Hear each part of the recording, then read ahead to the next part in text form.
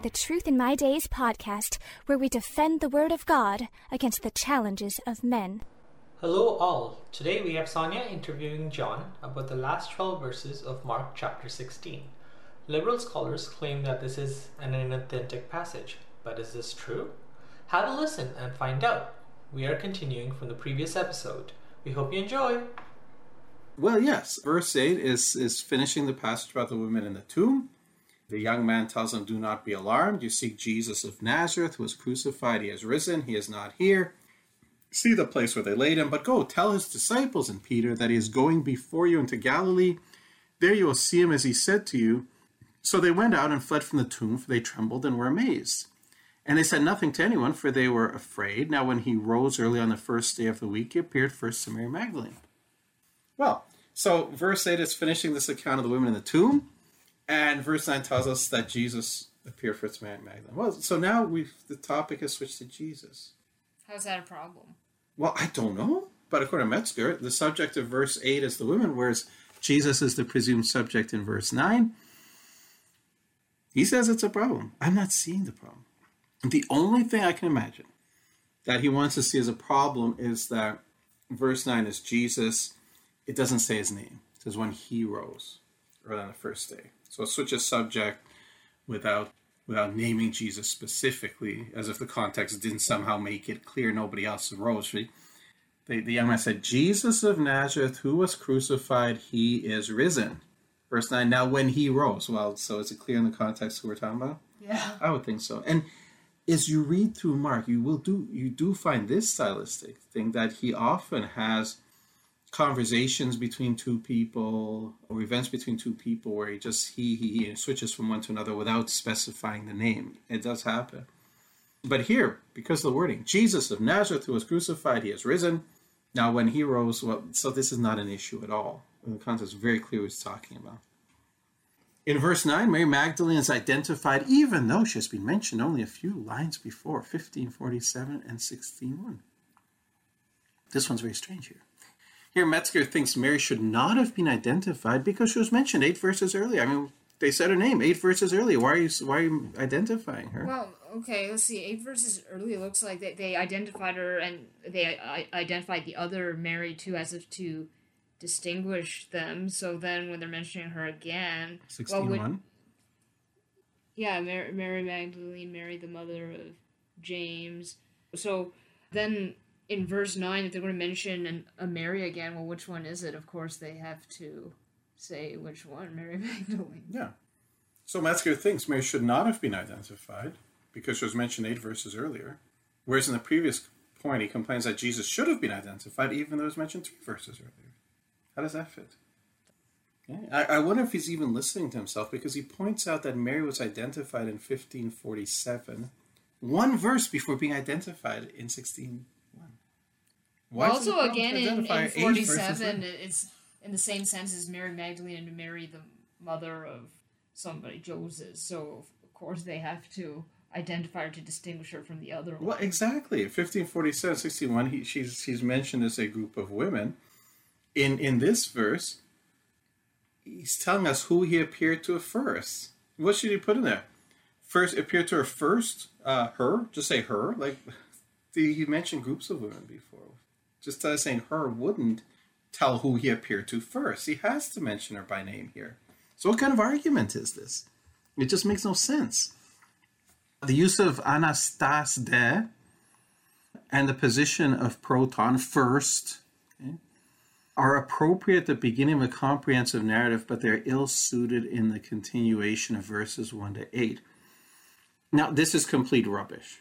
Okay? Proton first appears 38 times in the narrative portions of the New Testament. This is Gospel, Books, and Acts. 37 of those times it is not at the beginning of a comprehensive narrative. So he's telling us that, proton is ill-suited to continuation. It should be at the beginning of a comprehensive narrative, whereas 37 out of 38 times it's used in the Gospel is not at the beginning of a comprehensive narrative. So where do you get the claim that that's where it should fit? Made up. Yeah, but again, who checks? They'll read this argument from Metzger and say, well, that makes sense. How many of them bother to look at where proton is used? and see whether it's really true that they are appropriate at the beginning of a narrative, ill-suited in a continuation of a narrative. Because if they check, they would see.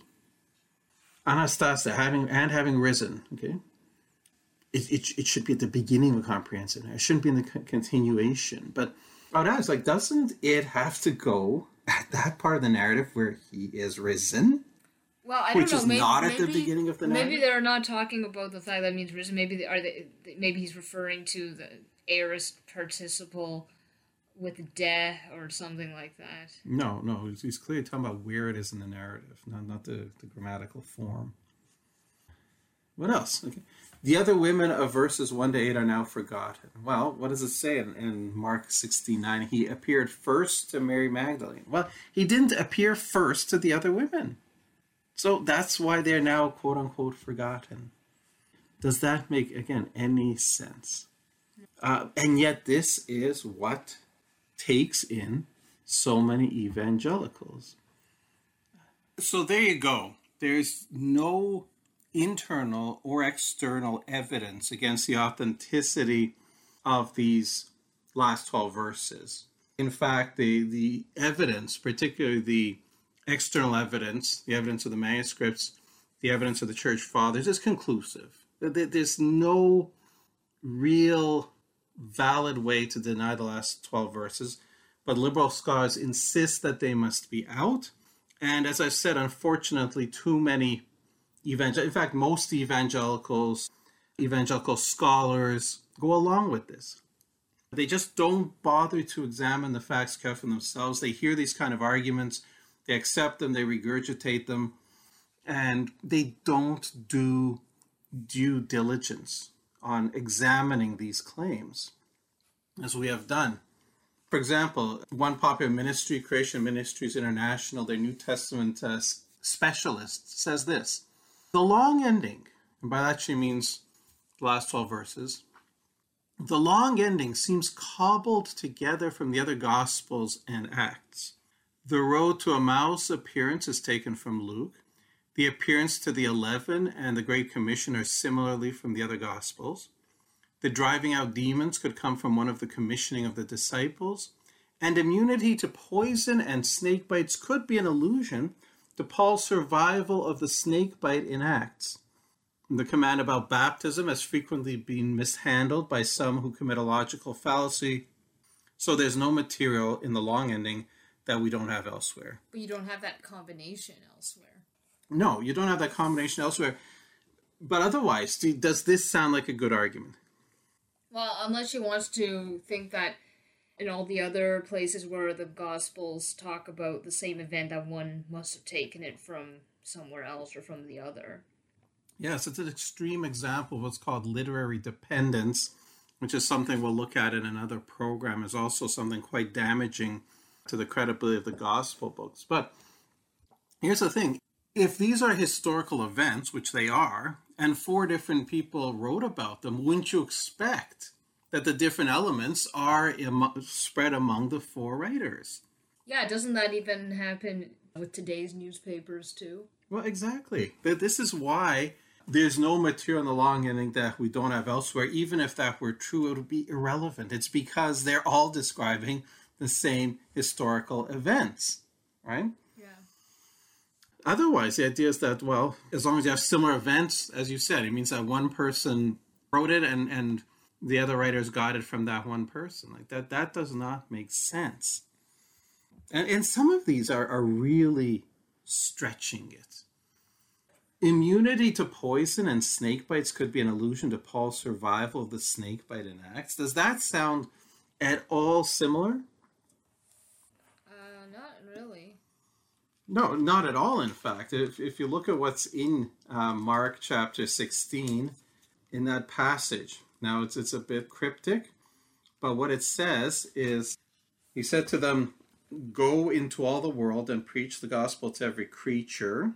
Okay, so he got that from Matthew. Well, I mean, if that's what Jesus said, that's where Peter got it from, and Mark wrote down what Peter remembered. He who believes and is baptized will be saved, but he who does not believe will be condemned. And these signs will follow those who believe in my name. They will cast out demons. They will speak with new tongues. They will take up serpents. Okay? And if they drink anything deadly, it will by no means hurt them. They will lay hands on the sick and they will recover. So, what's the part about this actual snake bite? There's nothing about snake bite. It simply says they will take up serpents, period. It says nothing about what will happen to them. And then another point, if they drink anything deadly, it will by no means hurt them. So there's an account in Acts where Paul's, this is during one of the shipwrecks, I think, and he's building, I think, a fire, and a serpent comes out and latches onto his arm, and the locals think, oh, this proves Paul's a bad guy, he's going to die from the snake bite, and he just shakes off the snake, he doesn't die. That's not exactly taking up a serpent. It's being attacked by one, and he happened to survive because God protected him. Yeah, it's not at all that. And where's immunity to poison in that? Well, maybe the poison from the snake bite, but then, of course, in Mark is categorized separately. Not just that. Snakes don't have poison. Snakes have venom. It says here in Mark, if they drink anything deadly. Oh, and you never drink the snake venom. And if you did drink snake venom, it wouldn't do anything to you. Venom has to get into your bloodstream to do anything to you. Unless you have some kind of cut inside your esophagus, you can drink snake venom, it won't do anything to you. So the incident of Paul and the snake is not where this thing about drinking poison will not hurt you came from. This passage does sometimes confuse Christians because they assume that every one of these powers, so to speak, is given to every Christian. Whereas I think the way Jesus worded it is these are signs that follow the disciples as a whole. So this will be done by some disciples, this will be done by others, this might be done by only one, and so on. It's the signs. Because we see at the end of Mark, after he ascends, it says that Jesus was working with them and confirming the word through the accompanying signs. So he's picking and choosing signs to do through different disciples. This is not like every single disciple can drink poison. Thank you, everyone, for listening today. Unfortunately, we have run out of time, but please join us for the next part tomorrow. Same time and same place. If you enjoy our content and think this is important material, the best compliment you can pay is by sharing this with your friends and family. This helps us out a lot.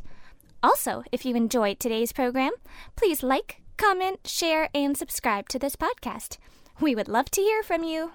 Thank you for listening to the Truth in My Days podcast with John Torse. We would love to hear from you. Please feel free to share any questions or comments you may have. You can reach us on Facebook, Instagram, MeWe, and YouTube. Simply search Truth in My Days as one word. Again, Truth in My Days as one word, no spaces in between. And you can connect with us. You may also visit our website for more comprehensive material and to learn more about our ministry. Our website is truthinmydays.com. Thank you.